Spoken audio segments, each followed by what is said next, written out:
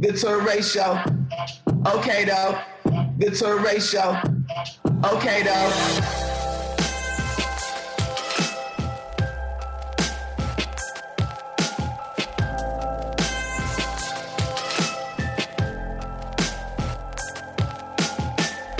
Oscar night. They say La La Land. And then, people with headsets start scurrying around. And then finally somebody said, no, we didn't win. Moonlight won. Take me through your moment of that, of like sitting there watching these people get their award. And then suddenly you're like, no, actually, it's you.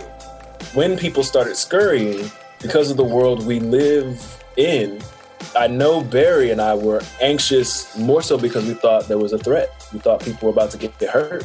Wow. And we were so stunned by that, something is not right here. This people who should know and who have handled us all night are actually concerned and looking worried, right? And especially being from where I'm from, having the trauma that I have, right? That you saw in both Moonlight and in David Makes Man, right? I'm like, yo, things like this happen in real life, and it might be happening right now. And so, it doesn't really click into me that we've won until I'm off the stage. And you can actually if you look at the footage, you'll see me kind of ghost across the stage like, this, we're going to be okay. Like, people are safe. It was wildly triggering. I really was just nervous for people's safety, mine included. Tarell McCraney is one of the great screenwriters and playwrights of today. He wrote or co-wrote Moonlight, that amazing film that won the Academy Award. He wrote and is running David Makes Man, a great series you can catch on OWN and on HBO Max. He's the chair of playwriting at the Yale School of Drama. And I just wanted to talk to him about Moonlight, about David Makes Man, which is this really super powerful show, and about being Black, because so much of his work is a really powerful exploration of what it means to be a Black man in America. This conversation is really powerful. If you're a writer, you got to hear the whole thing. You can get half of this for free. You get the whole thing if you go to patreon.com/Torre Show.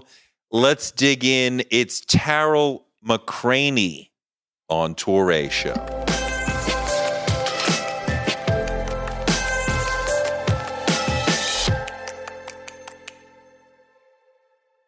I've been watching David Makes Man, and I want to talk about that, but I want to start with a little more with Moonlight, because that's what more people are familiar with, and then work into David Makes Man. But just with both of these pieces, and High Flying Bird as well, which I loved, you take Blackness with such seriousness, and you ascribe such dignity to it, and yet the problems and challenges of these people are like full on, right? So you neither erase the challenges nor, short them of their dignity and their power and their humanity within dealing with the challenges.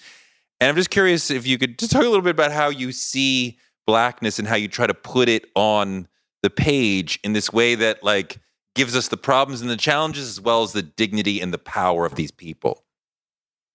Well, thanks, first of all, for having me on. And I think one of the things that I try to do in just working in general is find a place, make a space that feels both celebratory and joyous work, right?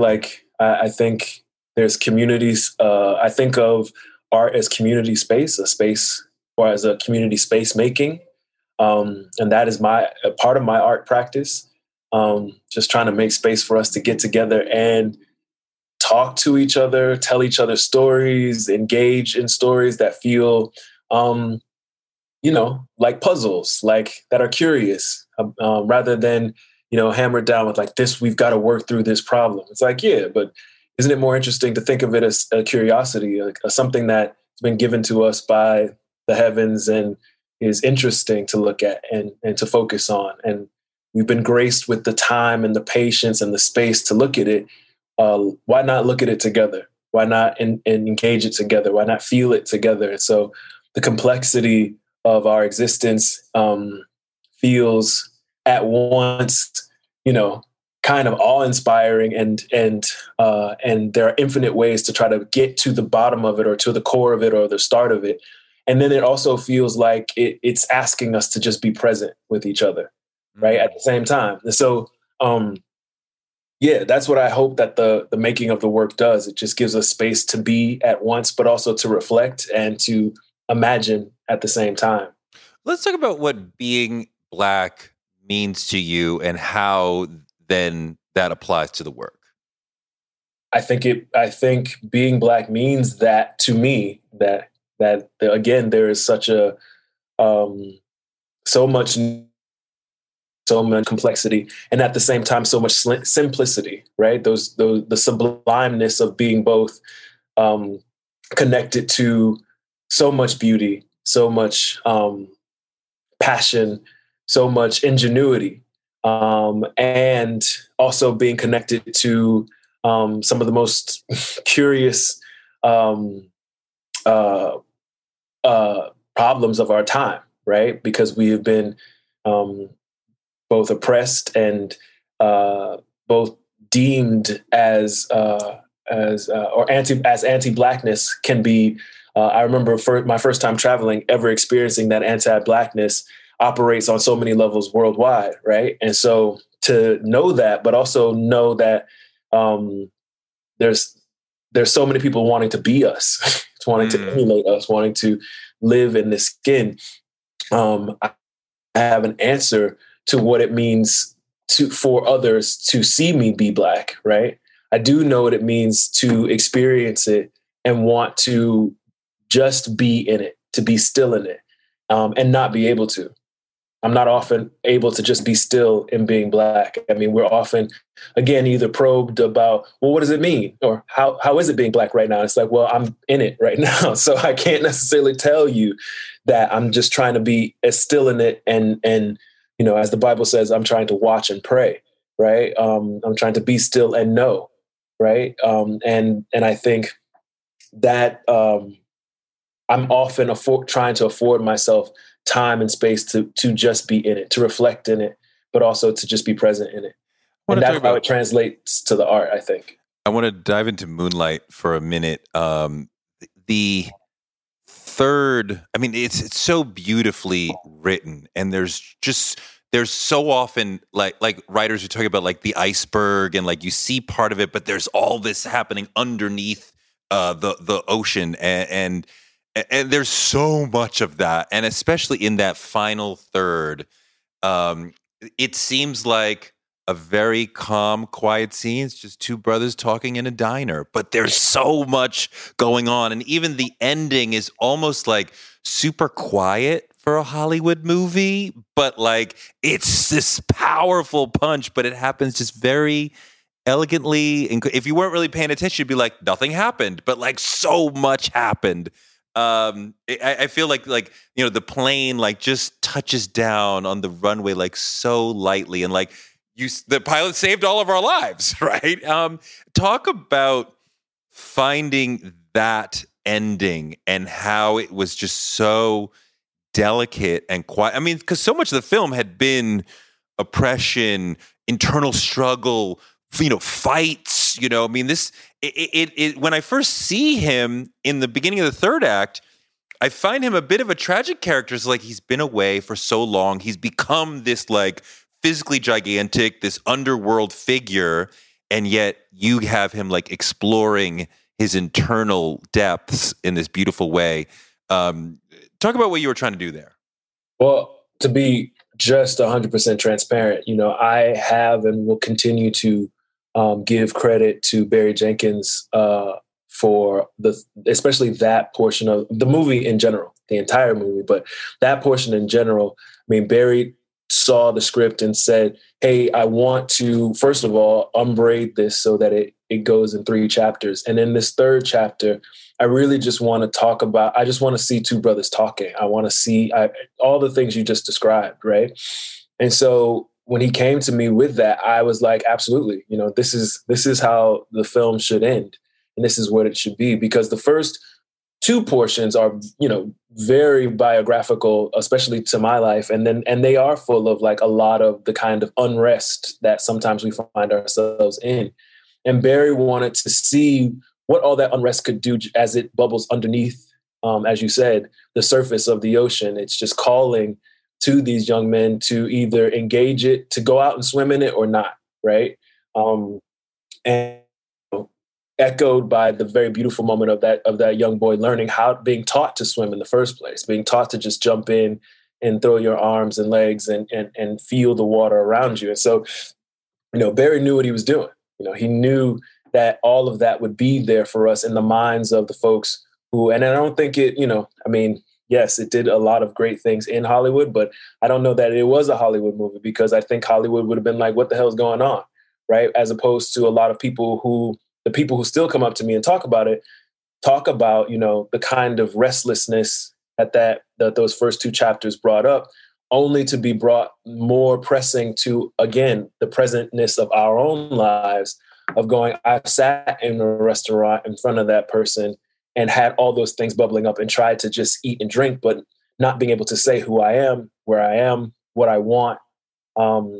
Those things were right underneath the surface, but we just sort of had to sit there, two surfaces of emotion, of feeling, of depth. And I think that that to me, is one of Barry's certainly most intimate gifts to me. I told, and I've said that to him often. You very beautiful gift. You gave me a chance to life and see how I don't often take advantage of all that is right underneath. The first two chapters are really autobiographical. A lot of it, yeah. Because it's a hard story, and I know your life hasn't been easy. It's a hard story to watch. For sure. I think Barry did something incredible. He just, again, seeing Juan in that movie played by Mahershala Ali, gave me back 20 years of a person I hadn't seen in 20 years, more than 20 years. And now I have him forever. In celluloid. That's the thing about film; it sort of always is there.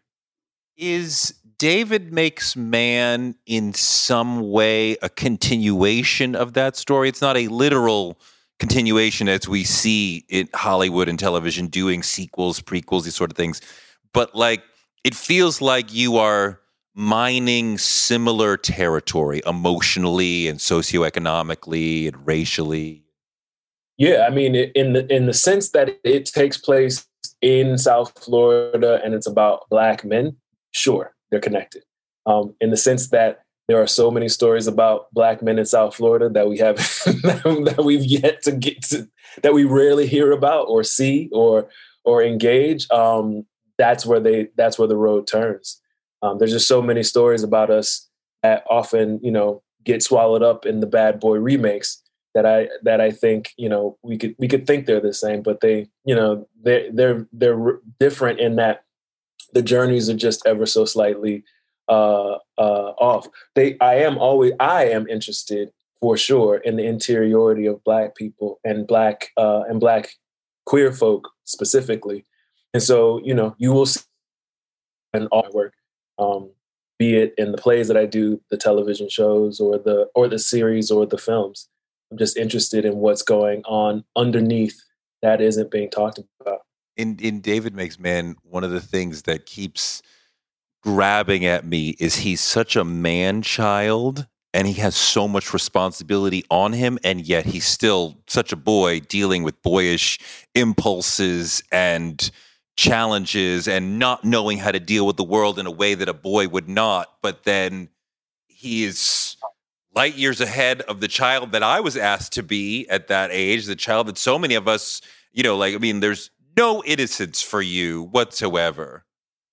Yeah, well, one of the things Dr. Powell at the UConn Health Disparity Institute talked about yesterday, talking about David Makes Man, actually, is David's ability or the privilege of being a child, right? The privilege of being a kid and David's inability to sort of to let go of that kind of dream of being a kid. He's like, he dreams of being able to be, just a young person asking a person out on a date to a dance or hanging out with his friends, and is thrust into these situations where he knows he's being asked to do more than that, right? And shoulder those responsibilities, which is again why it's so different than Moonlight. Moonlight was about a person who was really shy from the off, and David just can step into so many positions, and it's a part of his superpower that he can kind of be this chameleon and jump into all these different places and be accepted for that skin that he's pretending to be in. And then that also gets in the way, right? Like that gets in you when you have to do that all your life. You kind of look around and go, well, who am I actually, right? Who I can code switch 3 different ways when I'm speaking in Spanish one moment, trying to get some food at this place, but also trying to outdo the corner boys by talking to them, but also trying to finish my magnet gifted program homework. Who am I in the middle? And when do I get a chance to just be that? And in the second season, we see how that catches up to David as a grown person who is still doing that, who is still, running a 3-ring circus in his corporate. And I think, one of the things that it's starting to resonate with is like, as I talk to brothers who have made that transition, who had to, be double conscious and triple conscious and also try to, remain true to who they are at home and true to who they are at the university that they went to on a football or basketball scholarship. And now they enter into the corporate world and they're like, I'm exhausted. I'm playing all these roles all the time. I'm tired. And I was like, that tired, and even myself, I'm like, that tired gets to you. At some point you look around and think, yes, I'm successful, but I'm not actually living. I'm actually not. Like I'm at this point where I've strived to be the best, but I'm surviving. I'm not living. I don't have peace. I don't have calm. I don't have this moment where I can just be and know it and be still in that. And I think that's what the series is striving to question, to asking us, do you have to work all the time? Do you have to stay ready? Right. And why? Right. We know in our society, we are rewarded by doing that, but we have to work every moment of our lives in order to be counted as human. Well, if you're going to do that, then when do you actually get to be counted? Right. When do you actually get to be human? I mean, it seems so American and so modern, like work all the time. I think about like Puffy had it like painted on the wall, like I'll sleep when I'm dead, right? Like I get up early, I stay up late, I grind constantly, I never stop working. And that's like honored in modern America. And like, if you are not busy, you are whack, all right? And like, even at the working class scale, we're working 2-3 jobs, overnight shift, run home, make a plate for the kids and rush back to McDonald's, where like, damn, like, are we living to work and not working to live? And I mean, like, our African brothers and sisters would laugh like, you where's your life? We're like, we're American grinding, bam, like we're working our lives away. And for who? And for what? Like, what is it? I mean, what do we attain by doing? I mean, again, working, there is a moment where, especially when you love what you do and you get rewarded for it, you seem to think that like, this is all I need to do consistently, constantly. And so you start learning that at a young enough age, but then like things like your body give out, right? So what happens when when all you know is you're a football player, all you know is you're a basketball player, or all you know is that you are a track runner or a ballet dancer or whatever it is. And at some point you have to stop, and then you have to look around and look back over your life, as the elders would say, and think things over. And you see what you see. What have the things that you've amassed, are they also the intimate relationships you've always wanted? Are you able to be the father you want to be? Are you able to be the gift to your community that you always wanted to be? And I'm not saying that to anybody else but myself. So I'm bringing those questions. I bring those questions right to in the piece of going like, yo, am am I the man in my community that I want to be? The person who like has time and space and grace for things? Or am I always so busy that I can't pay attention to what's in front of me? We live in a world where you can get anything you need delivered to your door thanks to DoorDash. If you don't want to do the dishes or you feel a little sick, let DoorDash bring dinner tonight. My family uses DoorDash all the time because it connects us to our favorite restaurants without us having to drive. Last night, we got some Indian food for my wife, some gumbo for me, and sushi for the kids. And everyone was happy, and we didn't have to do the dishes. The process of ordering was quick and easy, and I love DoorDash for real. So I was so happy to do this for them because I'm a customer, because I know DoorDash is your door to more. Must be over 21 to order alcohol. Alcohol available only in select markets. DoorDash, your door to more. Download the DoorDash app now to get almost anything delivered. One of the people who helped inspire me to want to be in broadcasting is Oprah Winfrey. She's an inspiration for so many of us, but her daytime talk show was so incredible. And it told me that you could be Black and authentic and real on TV. And that made me want to do it too. Black Stories, Black Truths is NPR's new collection that's a celebration of Blackness. Each of NPR's Black voices are as direct, varied, distinct, and nuanced as the Black experience itself. In the Black Stories, Black Truths collection, you'll hear stories of joy, resilience, empowerment, and how to create world-shifting things out of struggle. Every episode is a living account of what it means to be Black today, told from a unique Black perspective. Black perspectives that haven't always been centered in the telling of America's story, but now they are the story. On NPR's Black Stories, Black Truths, you'll find a collection of some of NPR's best podcast episodes celebrating the Black experience. Hear a feed of episodes from across NPR's podcasts that center Black voices. Turn on NPR today and hear a range of voices as varied, as nuanced, and as Black as we are. Stories should never be about us without us. Listen now to Black Stories, Black Truths from NPR, wherever you get your podcasts. Influencer. It's a word that gets tossed around a lot these days. There is a woman who went the distance, who broke ground as the first true influencer by living a remarkable life. Her name, Elizabeth Taylor. I'm Katy Perry. This is the story of the original influencer. This is Elizabeth the First. Elizabeth the First, the podcast, wherever you listen. You've succeeded now in television and movies, and I wonder, and obviously in playwriting as well, I feel like in a movie, you can go deeper into an individual character. In television, the character, you spend a lot more time, you as the writer spend a lot more time with the character. You have to create many, many more hours of content, but the character must grow, say, horizontally rather than vertically, perhaps, right? As opposed to a movie, the character is going to grow deep, right? And then we finish the story. I mean, or just how do you see it, like the different challenges of dealing with character in a television context versus in a movie? Well, I think you're hitting on the awesomeness of these mediums, which is, one has, I got you for 90 minutes versus for 10 episodes. Right.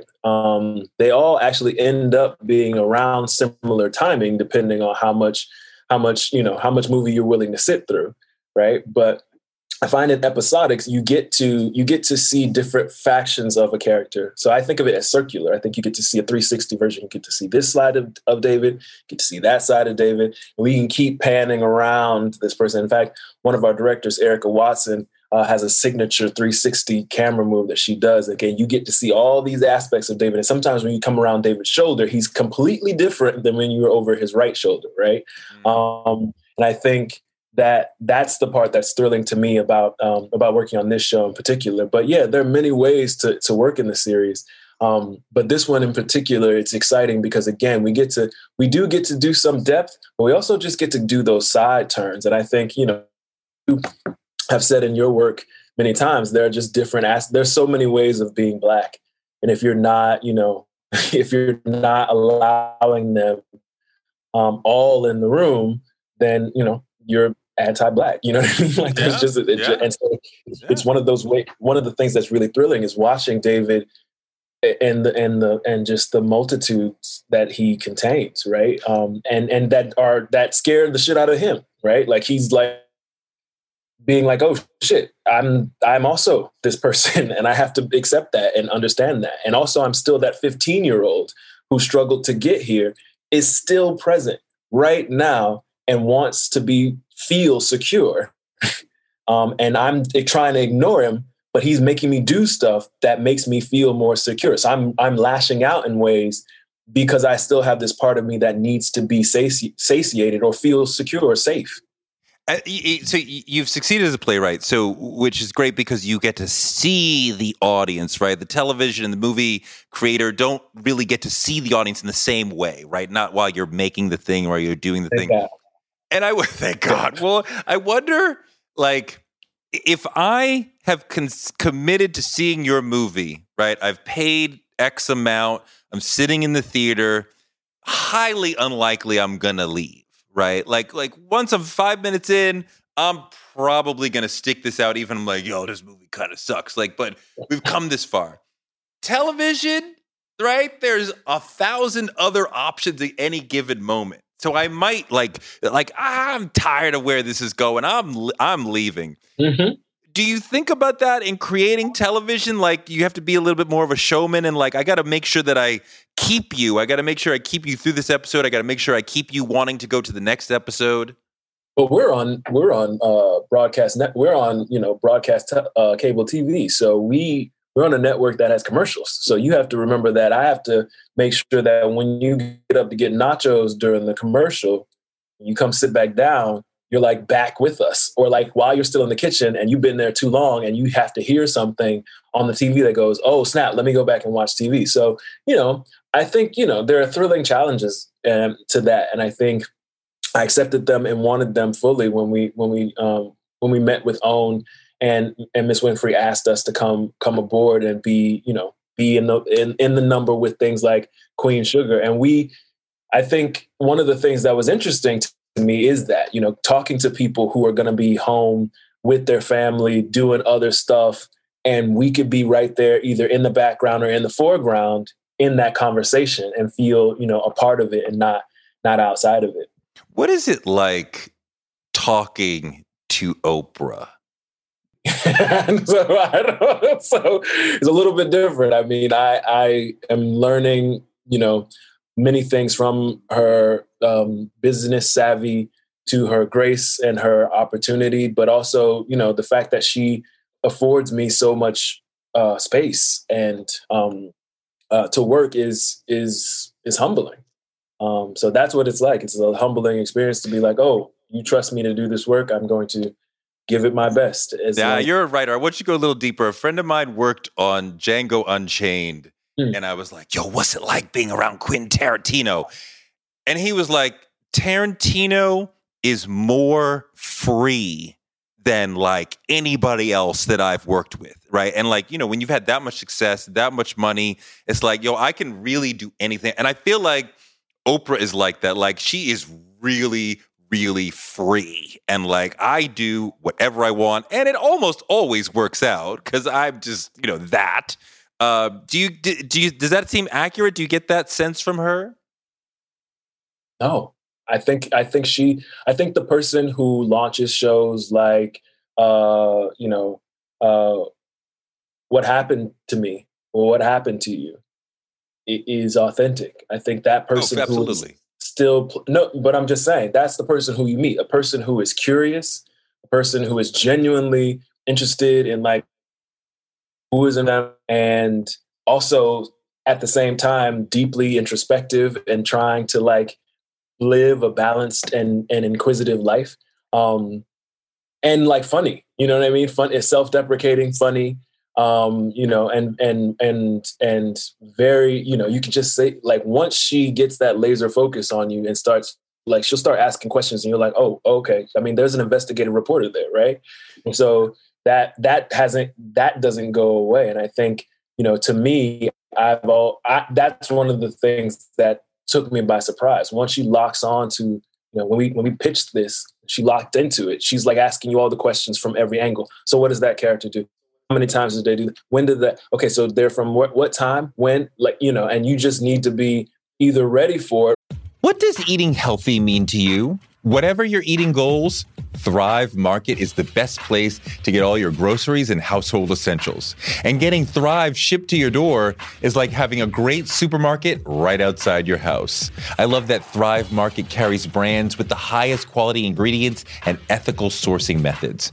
Whether you're looking for organic kid snacks or low sugar alternatives or gluten-free essentials, Thrive Market's got it, and their site lets you curate your shopping experience quickly. And as a Thrive member, I save on every order, usually about 30%, which of course I love. And when you join, you help a family in need with the membership matching program. Join in on the savings with Thrive Market today and get 30% off your first order plus a $60 gift for free. Go to thrivemarket.com/Touré for 30% off your first order plus that free $60 gift. That's Thrive, THRIVE market.com/Touré. thrivemarket.com/Touré.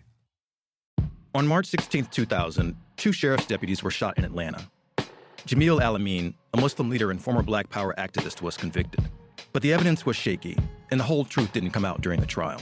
My name is Mosi Secret, and when I started investigating this case in my hometown, I uncovered a dark truth about America. From Tenderfoot TV, Campside Media, and iHeart Podcasts, Radical is available now. Listen to the new podcast, Radical, for free on the iHeart Radio app or wherever you get your podcasts. Or just say, I don't know, right? Like, I don't, because she's looking for, she's radical in that she's trying to get to the root of it. Well, she's absolutely the best interviewer working in America today. Without the way she does it, the questions she asks, the Meghan Markle interview, I'm still like just there you are again, like the Michael Jordan of interviewers. Were you silent or were you silenced? And I'm like, I love you so much. Let me go back to Moonlight for 1 second. Okay. And I know others have asked you this, but please indulge me. Sure. Oscar night.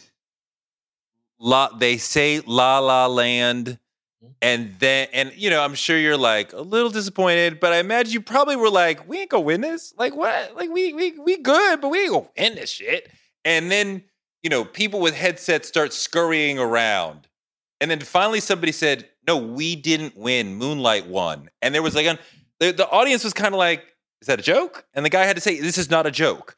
So take me through your feelings and your moment of that, of like sitting there watching these people get their award, and then suddenly you're like, no, actually, it's you. Yeah. I mean, you have to remember, first of all, that I was before this had never been invited to anybody's Academy Award for nothing. So like I was like, it was my first time. I got on a white suit. I don't want to spill shit on it. Like that's where I am. And by the time you get to Best Picture, we had won, I believe, you know, at least 3 categories of the Academy Award. So Barry and I are sitting there with an Academy Award for this thing. And Mahershala has an Academy Award, so we're all happy. And Naomi was nominated. And so, you know, we're excited about it. And there's glee and happiness going around. And we're thinking, you know, we were nominated for Best Picture. And whoever wins Best Picture, we've been with these people for about 6 months now, going around the country and the world, talking to them, seeing them on tour as well. So it's at this point, it's sort of like, that's great. Whoever wins, I'm actually hungry because we've been here for 3 hours. And we haven't eaten. I want to eat. And you know, when people started scurrying because of the world we live in, I know Barry and I were anxious more so because we thought there was a threat. We thought people were about to get hurt. Wow. And we were so stunned by that, like something is not right here. This people who should know and who have handled us all night are actually concerned and looking worried, right? And especially being from where I'm from, having the trauma that I have, right? That you saw in both Moonlight and in David Makes Man, right? Like I'm like, yo, things like this happen in real life, and it might be happening right now. And so, it doesn't really click into me that we've won until I'm off the stage. And you can actually if you look at the footage, you'll see me kind of ghost across the stage like, oh, this, like, we're going to be okay. Like, people are safe. Right. All right. Okay. And so, I think I missed most of it because I was in panic. I was in survival. It's like, what do we need to do to make sure everybody's okay? Like, are all of our people cool? I'm looking for Andre Holland, who is like one of my best friends. I've known Dre for going on 20 years. I love Dre, and I'm looking around thinking like, are you okay? Are you good? Like, you know what I mean?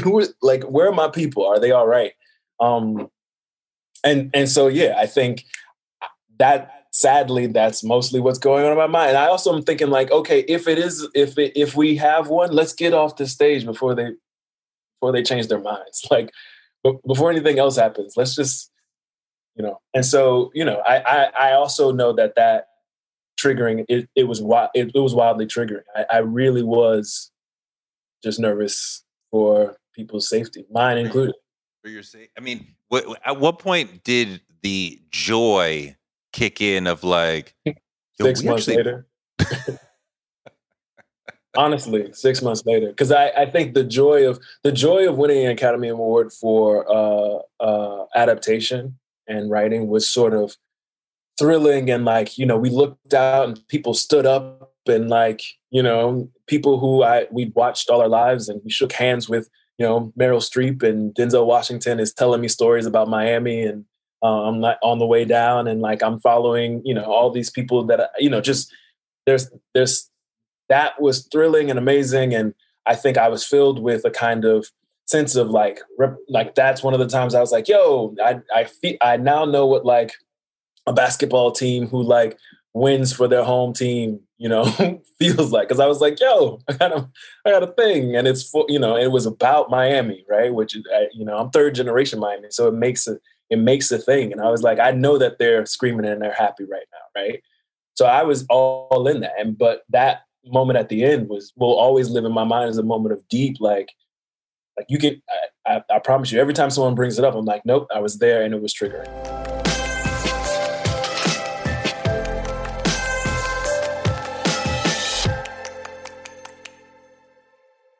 For more from me and Tarell, join us over at patreon.com/Touré Show. Thank you so much to Tarell for a great interview, and thanks to you for listening, and thanks to our super producers, Britt, Marcus Harkis, Noel, Sam Montes, Jason Reynolds, Gerville Calais, Michelle Brenda Cox, Kathy F., Dr. Keena Murphy, Earl Dorsey, Theo Tokis, and Warren West.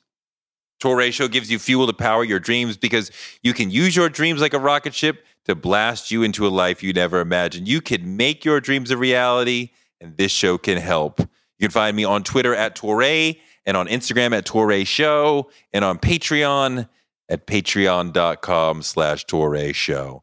Touré Show is written by me, Touré, and produced by Jackie Garifano. Our editor is Ryan Woodhull. Our photographers are Chuck Marcus and Shanta Covington. Our booker is Claudia Jean, and we're distributed by DCP Entertainment. And we will be back on Friday and on Wednesday with more amazing guests, because the man can't shut us down.